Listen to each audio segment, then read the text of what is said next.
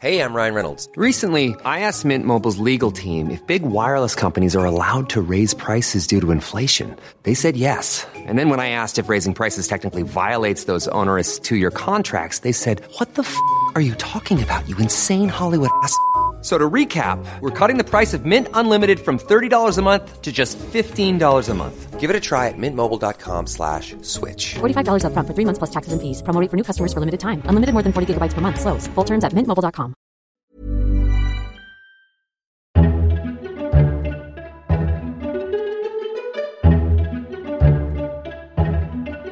Welcome to FT Politics, a weekly discussion on what's happening in Westminster from the Financial Times. I'm Sebastian Payne. In this episode, we'll be discussing the failed leadership coup against Theresa May and where the Prime Minister's Brexit strategy is heading next. I'm delighted to be joined by our political editor, George Parker, who's in Brussels, our Brussels Bureau Chief, Alex Barker, Deputy Opinion Editor, Miranda Green, and columnist, Robert Shrimsley. Thank you all for joining. And if you like this episode of FT Politics, please subscribe to get it through all the usual channels every Saturday morning, or you could even leave us a nice review on the iTunes Music Store. So it was a tumultuous week for Theresa May. On Monday, she decided to delay the meaningful vote for her Brexit deal, saying that she was on course for a big defeat in the House of Commons. That was then followed by the crucial 48 letters going in against her leadership and a vote on Wednesday evening against her position. And once again, the Prime Minister survives, she staggers on, and to coin a phrase she will always be remembered for, nothing has really changed. So George Parker, let's just begin with the meaningful vote on Monday this week. So this was long rumoured the point at which Theresa May was going to face down MPs in the House of Commons, and yet in Downing Street they decided rather at the last moment they were going to lose this vote and therefore they weren't going to have it, and that had some rather big consequences. Yes, indeed. Well, just to paint the picture of where I am at the moment, Seb, I'm standing in the Justice Lipsius building of the European Council, and I'm in a queue of journalists waiting to go to a Theresa May press conference, which is a bit of an unprecedented thing, but gives you an idea of the scale of the crisis that's engulfed the Prime Minister this week. And you're right, the week started with this meaningful vote being pulled. We were at a press briefing at 11 o'clock being told she was confident she was going to win and the vote was definitely going ahead. And literally 5 minutes later, she was informing the Cabinet that the vote was being pulled and she was facing a disastrous defeat. So basically, I know it's an old cliche to say people have had their worst week in politics, but this has been a pretty grim week for Theresa May. It started with her basically losing the confidence of Parliament with this meaningful vote. Then she lost the confidence of over 100 of her own MPs, which we'll come to in a minute, in a confidence vote. And it ended up here in Brussels with her losing the confidence effectively of the European Council. So not a great week. Robert Shrimsley, do you think she made the right decision to delay the meaningful vote? Because as George was just saying, it was taken rather at the last moment. On Monday morning, you had Michael Gove on the radio saying 100% the vote is going to go ahead. There's no way we're going to delay it. And then 2 hours later, they delayed it. And what really annoyed the Conservative rebels is that Theresa May apparently told the EU before she told the Cabinet she was planning to do this. Yeah, although I think the rebels are fairly easily annoyed. I think it's generally difficult to say whether she did the right thing until we're at the end of this process and know how it has played out. I think that had she called the meaningful vote, she would have lost extremely heavily. That would then probably have killed the deal completely. The deal does remain alive up to a point. And I think that had she lost as heavily as I think we all think she would have lost, she would still have found herself in a leadership contest by the end of the week. Perhaps Labour would have tabled its no confidence vote first, but I think the leadership contest would still have come. So in the end, these are all monsters she's got to slay. They probably could have come in a different order, but I think they were all coming.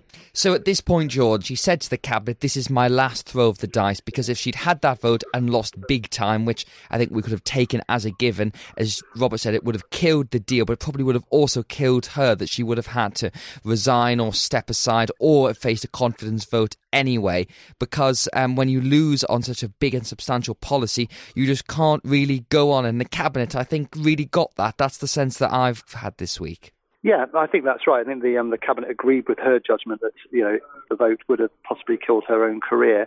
It's complicated things here in Brussels, though, because there was an assumption among European Union leaders that she would have had the vote. She would have come over to Brussels. They would have had a sense of how much trouble the deal was in at Westminster, and then they could have made her contingent offers accordingly. The problem now, because she cancelled the vote, is that European leaders are worried that even if they were to make concessions now, which seems a little bit unlikely in the current climate, that she'll have a vote somewhere down the line in January, and then she'll come back for more. In other words, what the European Union leaders are worried about is that having postponed the vote, Theresa May now thinks she could have two bites of the cherry and come back for a second set of concessions. And that's complicated the situation as we move into the new year.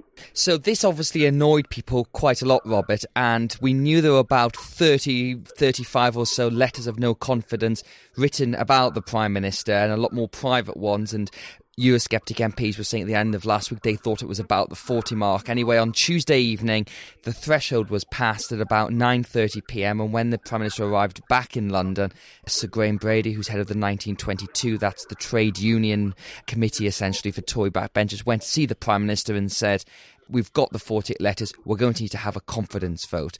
And that began that process, which has been talked about for weeks and months, and finally they got to that point. But for the Eurosceptics, it didn't really quite go to plan, not least about the timing of the vote.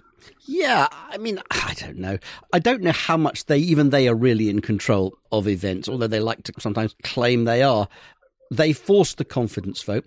I think many of them thought they might actually win. For a while, it was my belief that they could get to 48, but the thing that was going to stop them was they thought they would lose too badly, and then it would all be over. I think they clearly scared everybody very, very seriously. And as you say, the Prime Minister did a couple of things to try and secure her victory. Firstly, she brought the vote forward. This vote could have been held off until, say, Monday, if you thought that calling on a constituency chairman was going to shore up support for her. They thought the opposite. They thought support was clearly going to ebb away the longer it went on. And so they rushed it forward. The second thing is, as you mentioned earlier, this extraordinary decision to go into a leadership vote promising that you're soon going to stand down. If you think about the actual numbers in the vote, 117 against her, 200 for her, that means that basically little more than 40 MPs turning the other way would have beaten her. And I think when you look at that promise she gave and the speed of the contest, you have to conclude that all the people around her were very, very seriously worried about this contest. They thought either that she could actually lose or that she would win by such a negligible margin that it would be tantamount to the same thing. And I think this came close to succeeding. I know it didn't, and I know she's there now for another 12 months if she wants it, but I think this was a lot closer than even the numbers suggest. Absolutely, and these things, George, are all about expectations management, and there was a lot of briefing and counter-briefing going on throughout Wednesday with ERG. This is the European Research Group of Brexit-supporting MPs. They're saying, well, if we get 80, she has to go. And then in the end, they got 117, and generally it was thought that if it was over three figures, it would be a pretty big blow to the Prime Minister, which it was, but by making this pledge to say she will not fight into the next general election, she seems to have saved herself. But it was a very odd sort of decision to do, as Robert says, if you weren't genuinely worried you were going to lose this thing. No, I think that's right. And I agree with Robert's analysis of that. Bringing the vote forward, I think, was a bit of a masterstroke. Graham Brady, the chair of the 22, as you mentioned earlier, helped her considerably by allowing the vote to take place in a very, very short time frame, a matter of hours. It meant that her critics weren't really able to mobilise. They were a bit disorganised on the morning of the confidence vote. Downing Street were sort of thinking they were lucky with their enemies. You had a succession of mainly white, middle-aged men saying exactly the same thing in front of the TV camera. So they were relieved that the rebellion didn't appear to be a more broadly based one. It looked essentially like an attempted coup by the Eurosceptic wing of the party, and that helped Theresa May.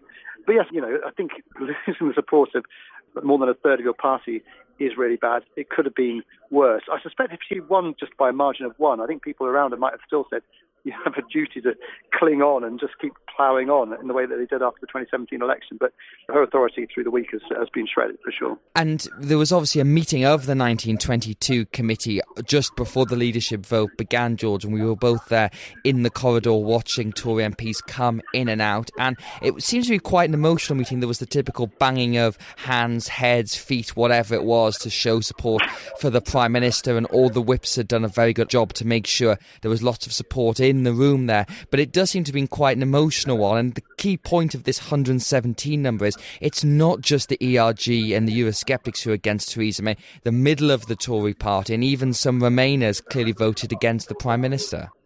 Yeah, that's right. I thought the choreography of the day was about as good as it could have been from Theresa May's point of view. She made a pretty good performance in it. Commons question time. The whips, as you say, had got all the sort of loyalists around to sort of cheer and drown out Jeremy Corbyn. She was less assured at the 1922 committee. I think she was a bit hesitant. Certainly the idea that she was floating the end of her political career was a sort of an emotional moment. But you're right. In the end, although the faces of the rebellion were white Eurosceptic men, clearly the rot has set in further down there. And Theresa May, by offering up the end of her career and saying she won't fight the 2022 election, well, in the end it's a fairly modest concession, because at the moment in Downing Street they're looking to see whether she can survive into January. It's as bad as that. One thing about this contest was striking. George and I was, as you were, Seb, standing together in Parliament large parts of the day, and George and I stood together in Parliament for at least 2 or 3 previous Tory leadership elections, and I felt this one was one of the flattest atmospheres I can recall for a very long time. People were more energised than they'd been a couple of weeks earlier, but there was a sort of sense of fatalism about this. Nobody actually thought she was going to lose, and nobody seemed terribly pleased that she was going to win. And there was a real sense of this, we're just stuck, nothing's going to come of this, we're going to be no better off, we just have to get over this hurdle and then regroup. But we've sort of reached a total stalemate at the moment, because Theresa May, as you say, is now there for the next 12 months. That doesn't mean she won't go. There are lots of discussions going on still amongst Eurosceptics about what they can do now. But one thing that did strike me, she's very beholden to the cabinet, because the cabinet was one of the key things, in my view, that saved her. That soon after the contest was announced, cabinet ministers who are preparing their own leadership campaigns came out of the block straight away. People like Jeremy Hunt, Matt Hancock, Liz Truss, the list goes on. And within about half an hour, every single cabinet minister had said, I'm fully behind Theresa May. It was very touching to see the tweets of people who were busy installing phone lines and setting up their plans. But I think she's a prisoner of everybody at the moment, and I don't see how she can get anything done without some opposition votes, and she at the moment is unwilling to countenance that except for her deal. As things stand, it seems to me we could be in for a month and a half of really appalling brinksmanship. This really, I think, now is heading down to the wire. And certainly as she is going to try and keep her deal alive to terrify people come February or late January, this is going to go on in the most excruciating way, and the country is going to be put on the rack financially in the markets. The currency is now going to be challenged because nobody can actually see the clear path out, unless Theresa May is prepared to show a great deal more flexibility in her approach than she's previously been associated with ever showing. I don't think we should hold out too much hope for that. George, do you think finally that there's going to be any other leadership manoeuvrings on this? Because the real last thing the ERG have, if the cabinet maintains support in Theresa May, then that's fine. But people in the ERG are now talking about a confidence vote. So at some point, the Labour Party, one assumes, is going to bring a confidence vote in the government. Now, traditionally, you would assume that all Conservative MPs would rally behind Theresa May. But the way that some Eurosceptics reacted to that vote in quite a sore loserist tone suggests that they could even abstain on that vote, if not actively vote against the government. And then they would invoke the 2-week period within the Fixed Term Parliament Act, which would allow them, in theory, to try and get rid of Theresa May and put a new leader in. It's a very risky strategy, but for people who are so dead set against Mrs May and her approach, it's pretty much the last thing they've got left they can do now if they don't want to do whatever she does, which is either her deal or could even be a second referendum. Yeah, I think it's an extremely risky strategy. I think what the Eurosceptics realise is that the tide is going to move against them quite quickly in Parliament. And one of the messages coming out of the European Council here is that at the end of this, European leaders are looking beyond Theresa May. It's almost like Theresa May has been written out of the script as far as they're concerned in some respects. And you've got European leaders speaking directly to the House of Commons and saying the House of Commons now needs to express a view. And I think that's the way that many members of the Cabinet think it's going to go now, that Theresa May's deal is probably dead. And now it's time for the House of Commons to express a view to see if the House of Commons can find a way forward. And that's a view taken by people like Philip Hammond, the Chancellor, Greg Clark, the Business Secretary. The Parliament will have to test a series of propositions. Now, the thing is, once things move out of the hands of the Prime Minister and into the hands of the Parliament, we know that House of Commons is primarily a pro-European legislature. That means any approach that follows from Theresa May's deal, if it's killed off, will be a softer form of Brexit than the one that she's proposing. And that's why, going back to your original question, Seb, Eurosceptics might be prepared to try to bring the House down in the hope that they can sort of seize power, get hold of the steering wheel on Brexit at the last minute and try and steer to the right. Because once Parliament's in control, the Eurosceptics, will lose control of the process as well. Yeah, I mean, I think it's a plausible theory, and it would only take 2 or 3 of them to do it to make the difference. And there are 2 or 3 of them who are capable of it. I think if they are able to think even a couple of days into the future after that, they will understand they have handed power to people who are going to create a far softer Brexit or even no Brexit than they want. Their best chance of any Brexit is to keep Theresa May in power, even if it's not the Brexit they want. And it's also a nightmare on a different note for Buckingham Palace in this situation, because the Queen has spent her whole career trying to avoid any kind of decision or political alliances at all on this. But were the House to lose the confidence of the vote, does she wait for the Tories to put another leader in who might have the confidence, or does she call Jeremy Corbyn? And that's a very difficult one. I think it's a very difficult question. My instinct is that she would have to call Jeremy Corbyn, that she would actually have to say, you're the leader of the next largest party, can you form a government? And of course that would give him the option of trying to form a government, failing and forcing the election. So if the first half of the week wasn't particularly upbeat for Theresa May, the second half hasn't been much better. After emerging victorious but bloodied from that leadership vote, the Prime Minister went off to Brussels to try and get some extra concessions that might help her eventually pass her deal at some point in the year. And once again, it hasn't quite gone to plan for Mrs May. Alex Barker is joining us on the line from Brussels now, waiting to see the Prime Minister speak at Friday lunchtime. What happened last night? Because it looks as if there was a plan, and the plan has once again gone wrong. Yeah, a very difficult night for the Prime Minister. And I think what we saw was the UK come with a pitch for these legal reassurances that was cast in a way saying, look, it's clarifications, we need reassurance on the backstop for Northern Ireland, but we're not changing the withdrawal treaty, we don't want to make any fundamental changes that would reopen this package, we're just going to supplement and add some legal additions that would basically assuage the concerns of some MPs in the House of Commons. And when the Prime Minister made this pitch to the room of EU leaders, they kind of heard something else. They heard a Prime Minister asking for a renegotiation process, for a limit effectively on how long the backstop could last, a 2021 target date, an absolute determination to reach a trade deal that would replace the backstop by that point.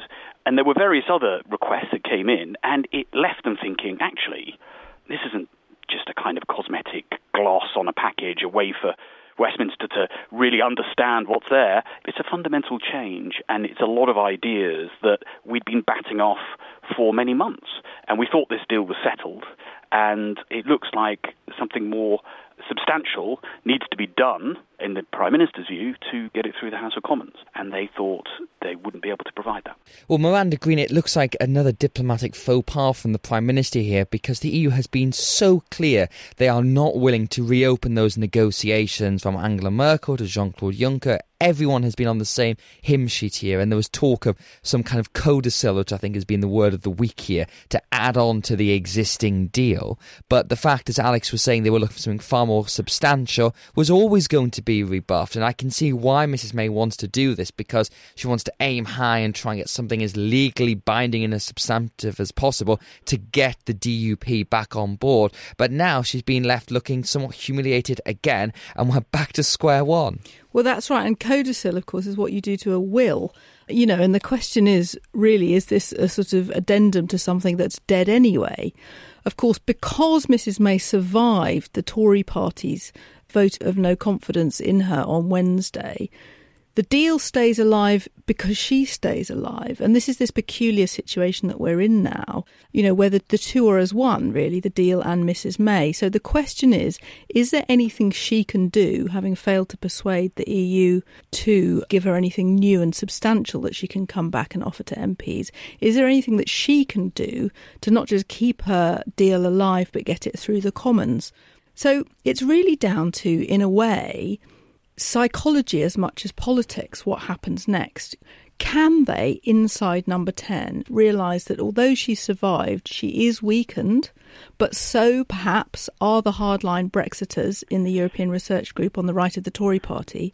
So how can she now play it to attract other people? Or will they stick to this rather absurd and indeed dangerous game of saying we're going to push it down the line and down the line and down the line. So you're choosing essentially between no deal, crashing out, or this deal that nobody really likes. She's going to have to move on some of it, I think, and she's going to have to soften. The question is, can she do things that will bring more people on side? Possibly. They've been very, very bad at reaching out to Labour MPs.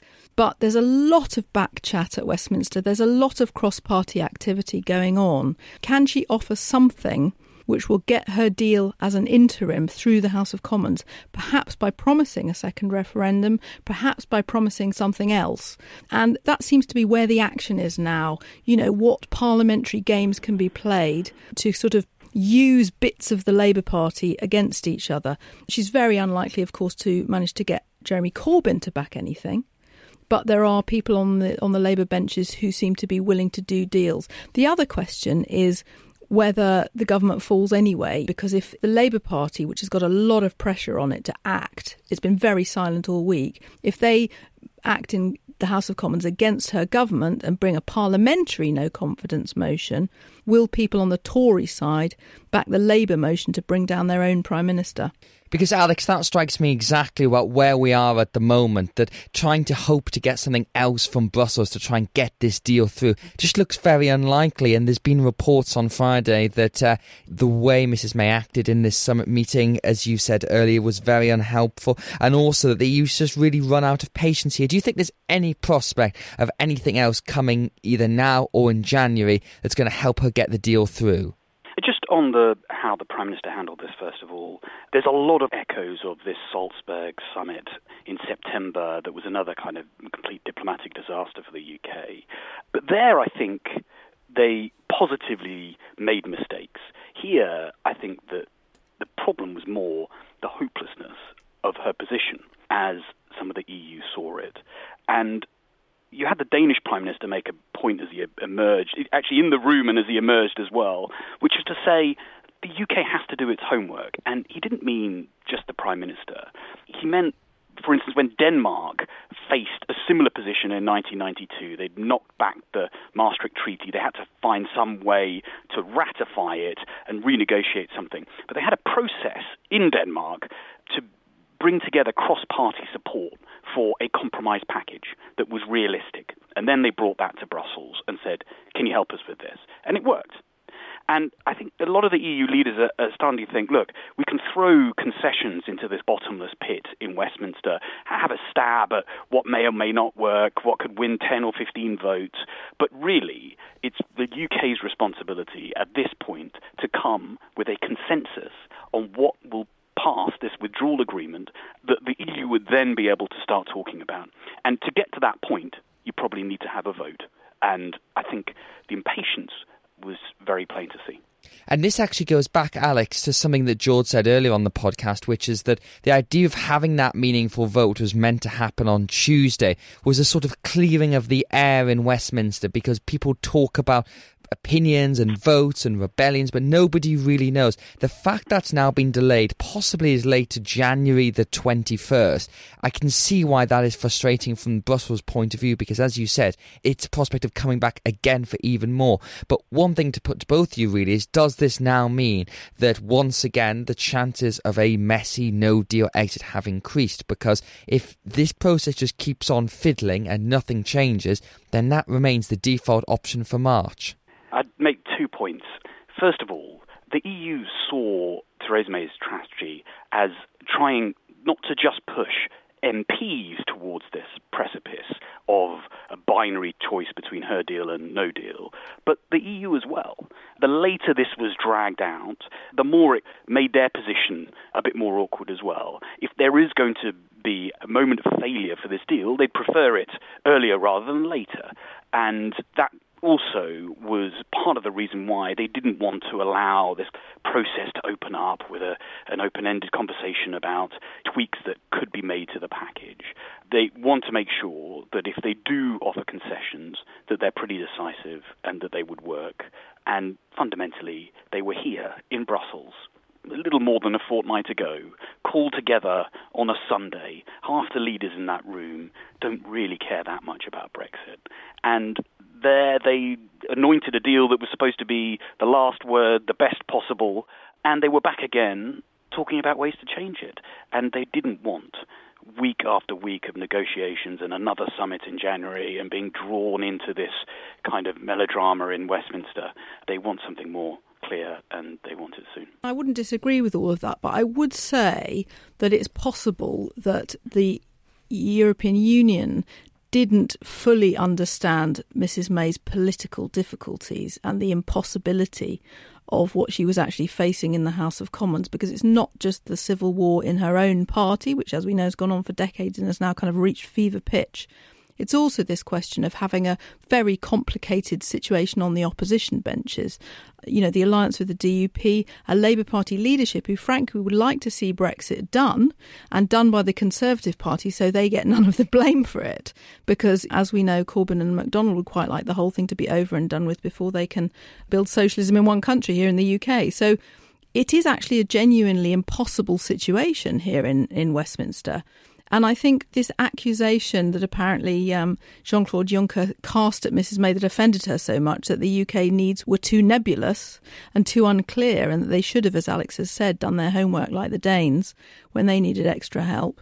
It is really, really difficult to see what would have satisfied, because I personally don't think anything would satisfy the people who were out to get Mrs May on Wednesday. It's not actually a question of coming back with something that would have worked. So I think in a sense it is all now as to what she can achieve, if anything, in the House of Commons. On this question of whether no deal becomes more likely, I mean, it gets more frightening with every week, because it is, of course, a real possibility.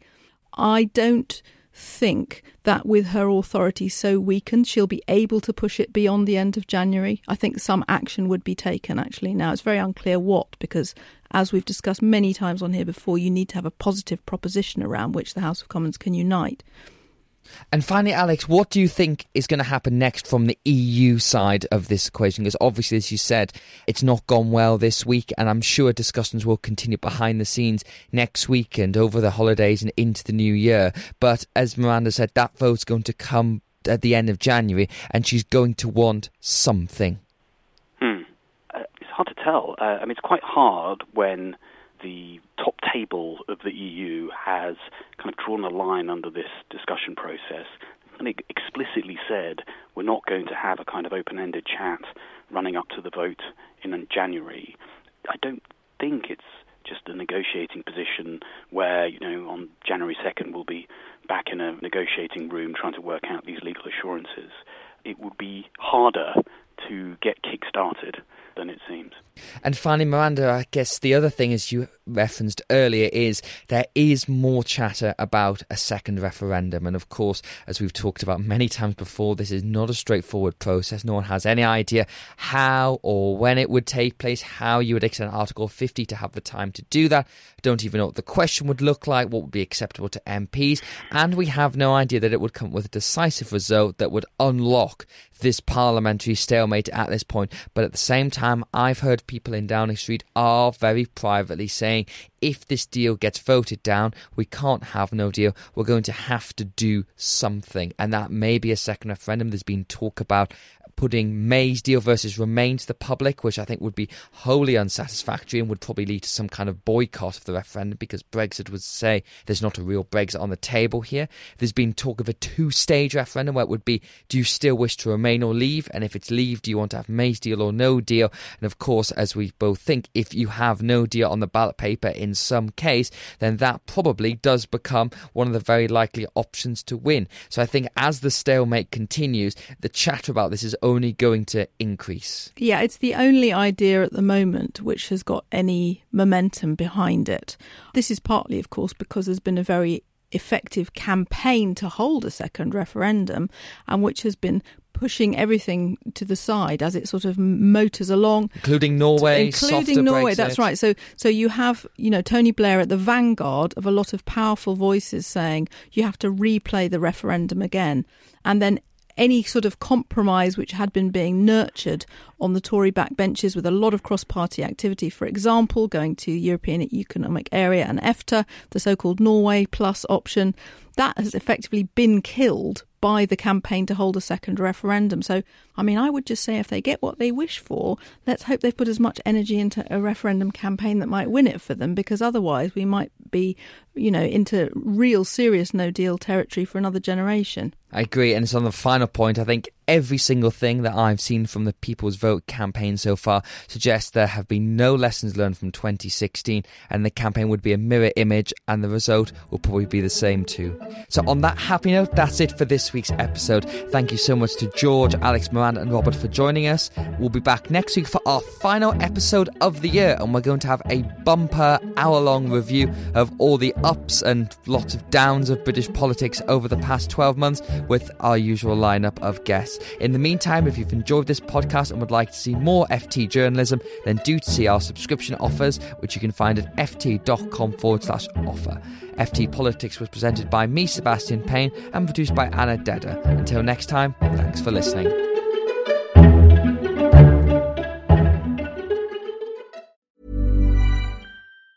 Planning for your next trip? Elevate your travel style with Quince. Quince has all the jet-setting essentials you'll want for your next getaway, like European linen, premium luggage options, buttery soft Italian leather bags, and so much more. And is all priced at 50 to 80% less than similar brands. Plus, Quince only works with factories that use safe and ethical manufacturing practices. Pack your bags with high-quality essentials you'll be wearing for vacations to come with Quince. Go to quince.com/pack for free shipping and 365-day returns. When it comes to your finances, you think you've done it all. You've saved, you've researched, and you've invested all that you can. Now it's time to take those investments to the next level by using the brand behind every great investor, Yahoo Finance. As America's #1 finance destination, Yahoo Finance has everything you need, whether you're a seasoned trader or just dipping your toes into the market. Join the millions of investors who trust Yahoo Finance to guide them on their financial journey. For comprehensive financial news and analysis, visit yahoofinance.com, the #1 financial destination, yahoofinance.com.